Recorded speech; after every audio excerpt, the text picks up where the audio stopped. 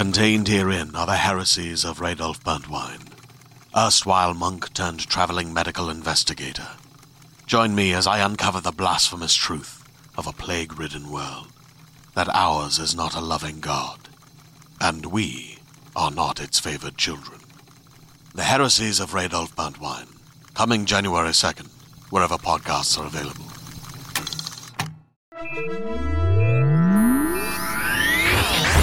Lightspeed. Hello there, and welcome to the Lightspeed Magazine Story Podcast. I'm your host, Jack Kincaid. The magazine is edited by John Joseph Adams. The issue this month is once again sponsored by our friends at Orbit Books. To learn more about them, visit orbitbooks.net. And don't forget that you can learn more about all of our subscription options at lightspeedmagazine.com/subscribe. As for the podcast, the stories in the podcast are produced by Skyboat Media, the most respected independent audio production team on the West Coast. They are headed by the Audie and Grammy award-winning narrator Stefan Rudnicki and Gabrielle DeCure. Post-production for Lightspeed is in association with Jim Freund. You can check out Skyboat Media's website at skyboatmedia.com. And on to the story. Our next offering for the August issue is Face Value by Sean Williams. The story is read for you by Alex Hyde-White. Sean Williams is a #1 New York Times bestselling author with 40 novels and 80 short stories under his belt, not to mention the odd poem. He writes science fiction, fantasy, and horror for adults, young adults, and children, and enjoys the occasional franchise too, such as Star Wars and Doctor Who. He is currently working on the Trouble Twister series with Garth Nix and a PhD exploring the trope of the matter transmitter. He is also the overseas regional director of SFWA. This story is set in the world of Twinmaker, his first original sci-fi novel in 4 years. Twinmaker will be available from HarperCollins in November of 2013. And that does it for this week's intro, so without further ado, let's make the jump to Lightspeed.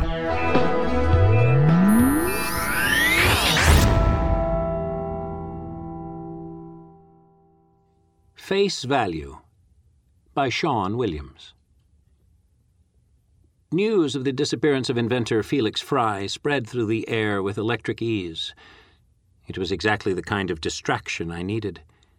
There are only so many quaint old thefts and counterfeit scams I can pluck from policing archives, while my girlfriend Billy works in her studio, adjusting facial nerves, muscles, and skin cells to fit her client's desires. I seized the unfolding news thread and followed the distraction it promised back to the source. Fry tinkered on the fringe of many fields, laboring until recently in abject obscurity. 2 days earlier, he had announced a breakthrough that threatened to overturn society as radically as the matter transmitter had 2 generations ago. Or rather, he had announced the announcement of a breakthrough. In 48 hours, he said, he intended to provide a proof-of-concept demonstration live to the air, so all could see the wonder he had wrought. His hyperbole had gained little traction at first, but now, with his disappearance just hours before the planned demonstration, everything he had said took on a whole new significance. Even in the midst of a crisis, Fry was a flamboyant self-promoter. His last missive before vanishing off the face of the earth was, "They have come for me, as I knew they would." Then a bump came for me from the inspector. I honestly can't say that I expected it, but hope springs eternal in my peacekeeper breast. "Does the name Felix Fry mean anything to you, PK Sergeant?" he asked. "I'm following the story now. They're saying he's been kidnapped, in a manner of speaking.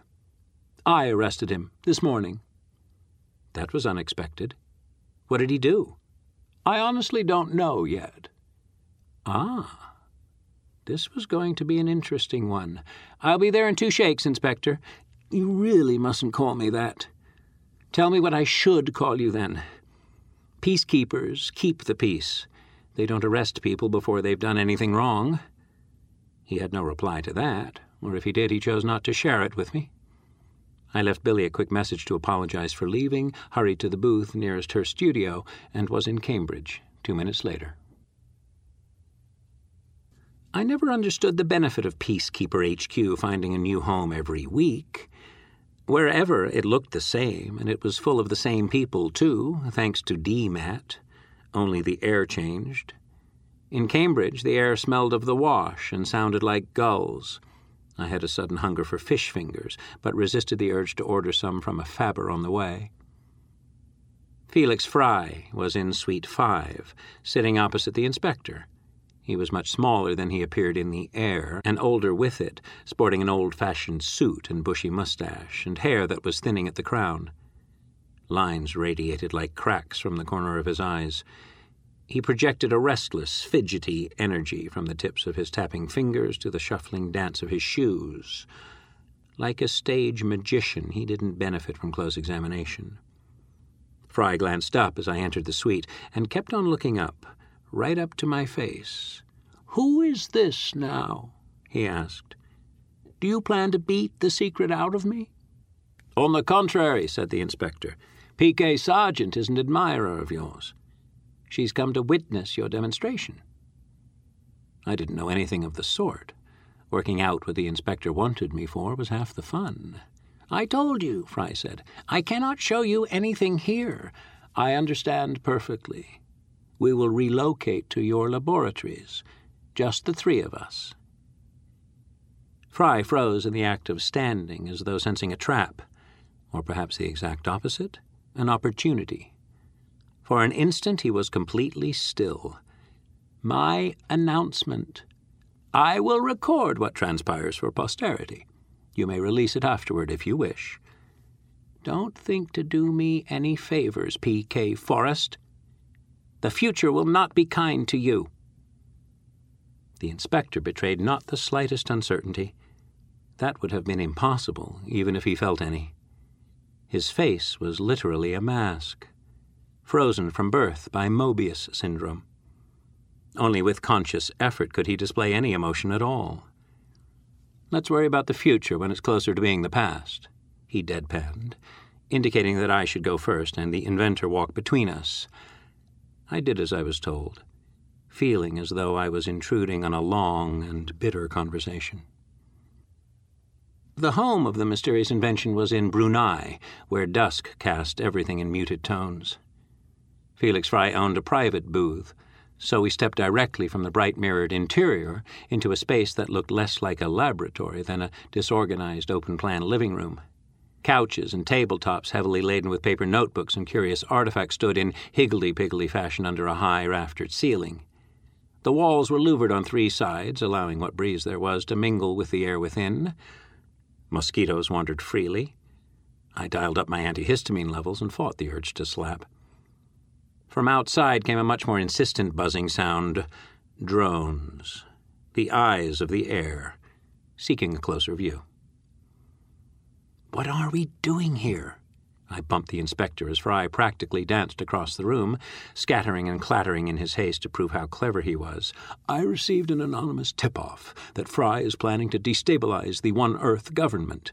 "Seriously? So how will letting him do this help?" "Showing us is the same as showing the world in the end. It makes a difference that we are here," he sent back.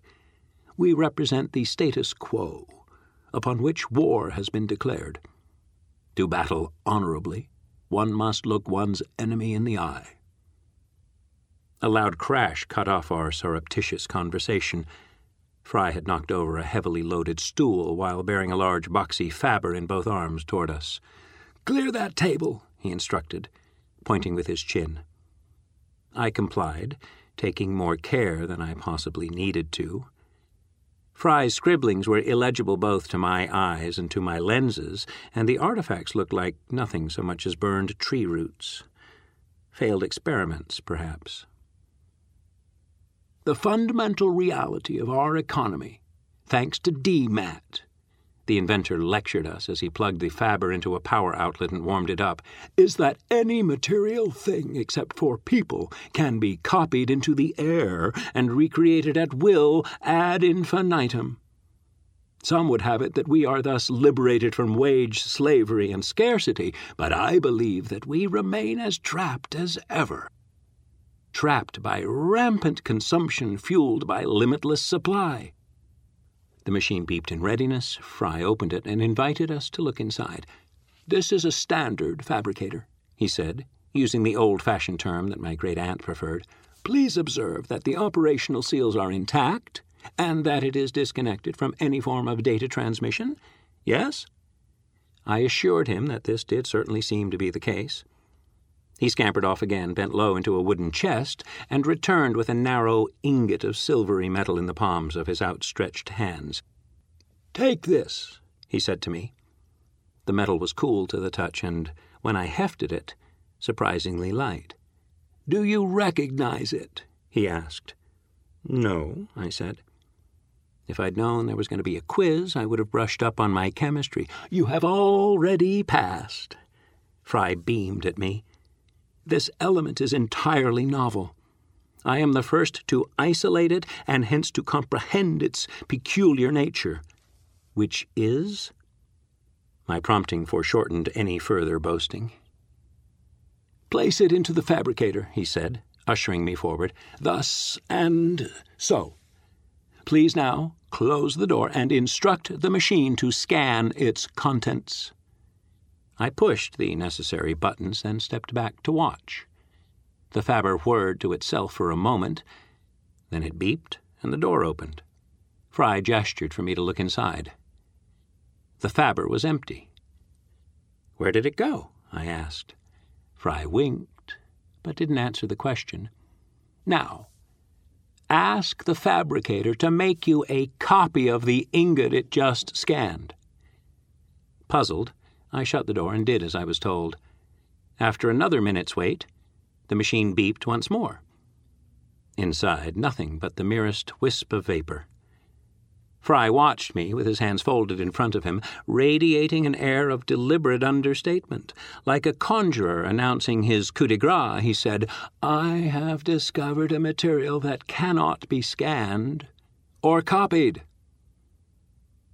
I wasn't going to supply the applause because I genuinely didn't see what the fuss was about. What's the point of that? Something that can't be dematted is about as useful as... I struggled to find a suitable simile. Coals to Newcastle, an icebox in Antarctica, bandages on a mummy. "Useful as money," supplied the inspector. Only he wasn't agreeing with me. "Exactly," said Fry, with a gracious inclination of his head. "I have reinvented money." "What?" I said. "Why?" I felt as shocked as if someone had announced the return of internal combustion engines, or AIDS. "Think about it, P.K. Sargent," Fry's lecturing tone resumed. "Humans are by nature creators and traders. Language, society, economy, laws all exist because of our evolved capacity to pool invention. We drive to better the world around us, and in the process better ourselves. But some inventions are more dangerous than others, and the fabber is the most dangerous of them all. It gives us everything we desire, allowing the infinite replication of anything we want. It should unfetter our innate creativity, making inventors of us all. But how do we really use it?" He placed both hands atop the boxy machine as though speaking from a lectern. "We endlessly propagate the familiar.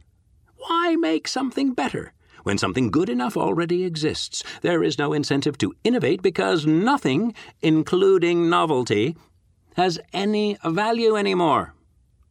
Newness is steadily drowning under sameness. Abundance has eroded our sense of value until all things are equally worthless." And money fits in where exactly?" I prompted him again.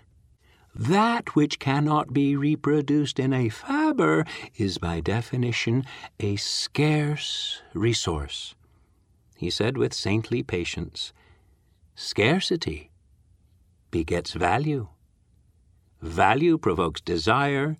Desire motivates creation. Creation undoes stagnation." Just like that? "You think me naive." His attitude only grew more self-assured. "The irony pleases me. I have named my discovery jejunium, after the Latin for hunger. Like paper notes or electronic data in the past, it will be a symbolic representation of what we truly value." I glanced at the inspector, wanting him to put the crazy man straight. The world wasn't drowning in crap just because we could make anything we wanted. If anything, there was less crap, since what a fabber made, it could also recycle. Archaeologists would be sifting through the rubbish heaps of the 20th century for centuries to come. Did Fry really want us to go down that path again? "Tell me more about the material," the inspector said. "Jejunium." "Yes." "You called it an element. Not a compound or an alloy." "But I thought there were no elements left to discover." "It took physicists 150 years," Fry said, "to advance from Rutherford's confirmation of the nucleus to the invention of the fabricator. What have we achieved since then? Mere cataloguing. The element I have discovered is indeed new to science, and the details of its creation must remain secret, or else its value will be eroded." "So you alone intend to control the means of production," said the inspector, strolling among the scattered tables and chairs. He always walked when he thought. "Have you anticipated global demand? Can you make enough to meet it?" "I have secured a reliable means of manufacture. Restrained, of course. One wouldn't want to flood the market. Indeed not. May I see another sample?" Fry left his podium and rummaged in the chest. "You seem unconcerned by security," the inspector said as he took possession of a second ingot, identical to the first. The box was presumably full of them. "Do you have provisions in mind for when this material is revealed to the world?" "When?" I scowled. Surely the inspector wasn't taking Fry seriously. "Naturally I have," the inventor said, looking pleased. "I have also devised a system of denominations and exchanges for when the first transactions occur, and I will ask the public for designs to ensure the coins have cachet beyond their material value. I intended to announce these measures after the initial unveiling, which I hope to proceed with now. You have seen my demonstration and heard my argument. Do you have any objections?" The inspector considered the ingot impassively for a moment, moving not a muscle, not a hair. Then he raised his gaze to look at me. "What do you think, P.K. Sargent?" "I think he's crazy," I said without hesitation. "You believe his claims lack substance?" "No. I just don't think we need money, or banks, or taxes, or loan sharks, or inflation, or any of the other nonsense that goes with it." "Is that your only objection?" "Well, yes, it's a pretty big one." "But our friend here is not actually breaking the law, since making one's own currency is no longer a criminal offense." He stopped and tapped his chin with the index finger of his right hand. "I am wondering now if I made a mistake. The tip-off I received was unmistakably a warning, but perhaps not to me. Perhaps I should have taken Mr. Fry into protective custody rather than placed him under arrest." "Perhaps you should have," said Fry. "For some time I have anticipated an attack like this. I have many competitors, not to mention enemies in the One Earth administration." "I can see why," the inspector said, waving the ingot in one hand. "Very well. I see no reason to prevent you from announcing your discovery to the world at large. I will release the recording and allow you to broadcast live from now on." The inventor fairly capered with delight, while I could only glare at the inspector even harder. First opening himself up to criticism, then practically admitting that he was wrong. What next? Retirement to pursue a life of chartered accounting in Fry's brave, new, old world? But while I was eyeballing the inspector, something very strange happened. His face changed. It was a subtle thing, little more than a tilt of the head, so his left eye came forward slightly, and a slight widening of both his eyes, all while staring unblinkingly back at me. I raised my eyebrows questioningly, and he did it again, turning slightly so it wouldn't be so obvious to Fry, who was fussing about with his Faber. It was a nod, with emphasis, an encouragement. "Go on," he was telling me. "Go on. Go on what? I wanted to say, but didn't. When the man with the frozen face makes an expression like that, it's up to me to work out what it means. Now, I may not be the brightest spark in the campfire, but I am very tall. I spend all of my time looking down at short people looking up at me. I don't think of it as a strength. You could even say it's a disability sometimes. It's certainly something that I have had to find ways to accommodate physically and psychologically. I imagine it's the same as if you lost your legs, say. You'd spend every waking moment thinking about how to cope while watching people who still have legs go about their business so easily. Because you'd be bitter, at least I would be, and you'd be imagining what life would be like were circumstances otherwise. Which leads me to the inspector. Born with a face that doesn't work, he's been at a disadvantage his entire life, at least until he met Billy, my face-sculpting girlfriend. Having to strain to hold his own in non-verbal exchanges explains why he's so good at inspecting. He has to work so hard to open the book of his own face that he can understand ours more easily than we can. When it came to Fry, well, the inspector knew I thought the man was full of nonsense. I had said as much, with vocal cords and everything. What I hadn't said to the inspector was how disappointed I was in him. You don't arrest someone without a reason, not normally, and even if you do, you don't cave in and admit it so easily. You trust your instincts and pursue the case as far as you possibly can. You certainly don't admit your mistakes in public. That's just tedious for everyone. All this was going through my mind at that moment, and it was written on my face in ways that the inspector could read perfectly well. Go on. Tell me. That's what his expression was telling me. Go ahead and say it. All right, I thought, if you really want me to. This is pointless. My voice echoed harshly in the cluttered room. Pardon? The inspector said. You heard me, I wanted to say, but he gave me the nod again, so I repeated what I had said, adding a little more into the bargain, since he wanted it so badly. This is completely pointless. I don't understand why we're here. Well, he said, the successful reintroduction of money would fundamentally destabilize society. You don't really think anyone's actually going to use it, do you? Everything we want will still come out of a fabber.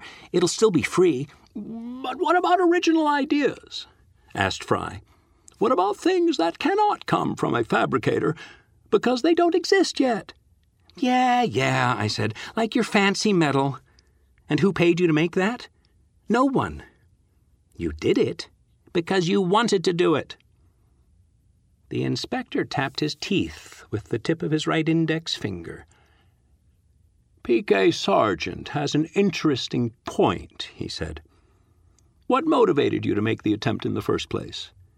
Since there exists no guarantee that any invention will find an eager reception, I believe you are familiar with how it feels to have your work rejected. Fry flushed a deep crimson. The world's appetite for novelty has been stunted by a diet of homogeneity. Whether that is so or not, the question remains what drives anyone to invent in a culture that can create in a moment's notice everything it thinks it desires. If not money, then... Fry knew the answer, but he wasn't ready to admit it. Old people like him often aren't. Fame, I said. Yes, said the inspector, snapping his fingers as though I had just given him a profound revelation. Yes, indeed. Fame. Popularity. Notoriety. Call it what you will. Being noticed is something you can't make in a fabber. When someone is watching a football game, they can't be watching you, Mr. Fry. Could this be why we're really here? Why those drones are buzzing around outside? Could this jejuniem of yours be less about shaking up the world than making you a more prominent part of it as it is? What you are suggesting is preposterous. Fry spluttered with high indignation. "Is it?" I said, joining in the game. I liked where this was going. "I bet it was you who placed that anonymous warning. Getting yourself arrested by the PKs is a sure way to make people pay attention." "Well, it worked. We noticed, Mr. Fry. Only we're not idiots. It's not our job to make you look better." "But the metal," he said in growing desperation. "How do you explain that?" "There, you must have shown true ingenuity," the inspector allowed him. "Some substances by law cannot be fabricated. Poisons, for instance, or radioactive materials. Perhaps you used one of these, suspended in a lightweight, transparent material of novel design, to make it seem completely solid. An aerogel, say, that reacts on contact with the air. When each ingot is scanned, the fiber omits the offensive material, leaving the aerogel behind. The aerogel decrepitates into smoke on contact with the air. We saw it in the second instance. The merest puff, but enough to give the game away." He waggled the ingot Fry had given him like a scolding finger. "Clever. And likely to survive a cursory examination. Hardly revolutionary, though." "Radioactive, you say?" I stared worriedly at my hands where they had touched the ingot. "Or poisonous." The inspector tossed it with a metallic thunk onto the nearest table. "Perhaps I was right to arrest you after all, Mr. Fry. Endangering the life of a peacekeeper is a serious crime." That broke him. "It's not dangerous, I swear," he said, physically sagging. Even his mustache drooped. "The metal is a stable isotope of element 142, which is normally highly unstable, that I discovered. The aerogel I found in an old materials archive." The inspector nodded. "You're not so venal as to poison anyone to achieve your ends, then. That will serve you in good stead when your case comes before the consensus court." Fry looked startled. "You're still arresting me? What for? You said yourself that creating money isn't illegal." "It's not about the money. You attempted to perpetrate a fraud on the scientific community." The inspector's expression became very stern. "And besides, fame isn't the only resource we can't fabricate. There's one other. We may spend it freely every moment of every day, but once it's gone, we can never get it back. Time, I guessed." "Exactly, P.K. Sergeant. Mr. Fry, you invested a lot of your own in devising this scheme, and now you have wasted entirely too much of mine." The inspector took the inventor's arm and guided him firmly back to the DMAT booth. I followed, thinking hard about everything I had just witnessed, everything that was even now spreading out into the air. The booth's door slid shut, surrounding us with an infinitude of reflections. In all of them, I was visibly biting my tongue. The booth's lights flashed. Justice had been served, I thought, on every front but one. "You lied to me," I accused the inspector as we left the now infamous Fry in the hands of the court. Here there were no drones, and the inspector had stopped recording. "What do you mean?" he asked with an innocence I had learned to distrust. "You know exactly what I mean. You called to tell me that you'd arrested Fry without knowing what he'd done yet. It was either then, or when you gave that little speech about defrauding the scientific community. That face you pulled was for everyone else's benefit, not yours. So which was it? Did you know what Fry was up to before we arrived, or did you only work it out after?" He spared us both the indignity of prevarication. "After. And that business about this being a war, how our enemy has to be faced without delay. Fry is a media-hungry kook who's no enemy of anyone except himself. You can't have been talking about him." "Precisely. I was talking about the person out there who is, at this very moment, working on the real thing." "By which you don't mean money." "No." "So why didn't you tell me?" "I knew you would correctly apprehend the severity of the situation."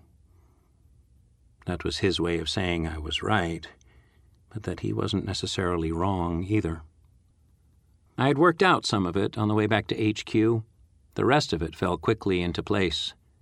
Reinventing money is the least of our worries where a material that can't be fabricated is concerned.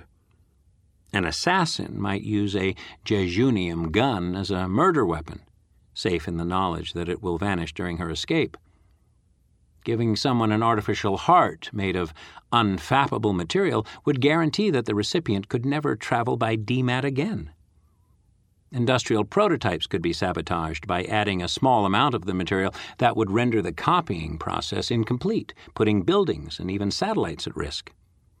The possibilities are terrifying to imagine and far too sensitive to preserve in the recording of what happened in Fry's laboratory, hence the inspector's odd charade and meaningful glances. "I am a peacekeeper like you," he explained. "I invited you to join me today as the voice of the status quo. You performed that role perfectly. Fry turned out to be guilty of dignifying a dangerous idea, for which he will be mildly punished. The world is better off thinking that any material like jejunium is the province of dreamers and madmen." "It is, right?" I asked him. "Not possible, I mean?"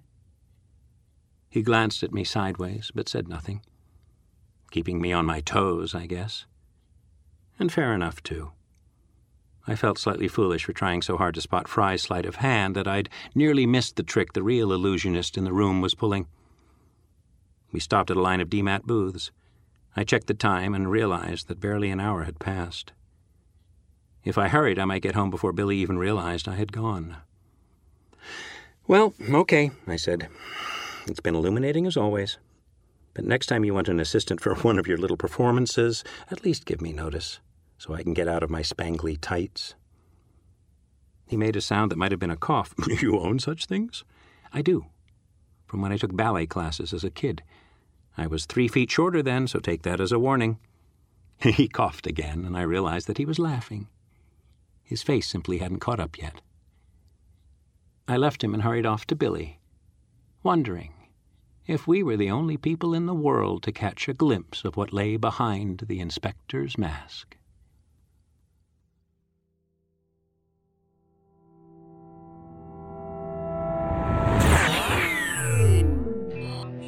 Welcome back. I hope you enjoyed the tale. If so, and if you find the time, please go to our website at lightspeedmagazine.com and leave a comment.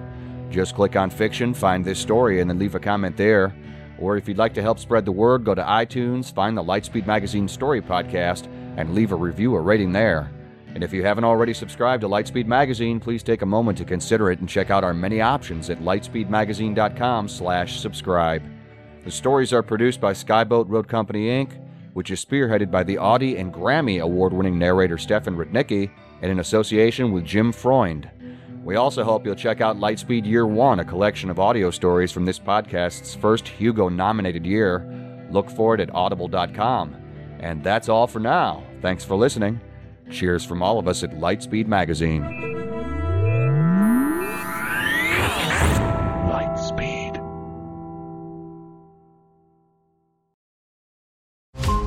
Every 5 minutes, a transplant candidate dies while waiting for a compatible heart, liver, or kidney. Imagine a technology that could provide those life-saving transplant organs for a high price, and imagine what a company would do to monopolize that technology. On a remote island in Lake Superior, a team of geneticists unlocks this holy grail of medicine by reverse engineering the genomes of all mammals, creating an animal with organs perfectly suitable for human transplantation. They envisioned a docile herd animal, but one team member had another, darker vision. This ancestor is anything but docile.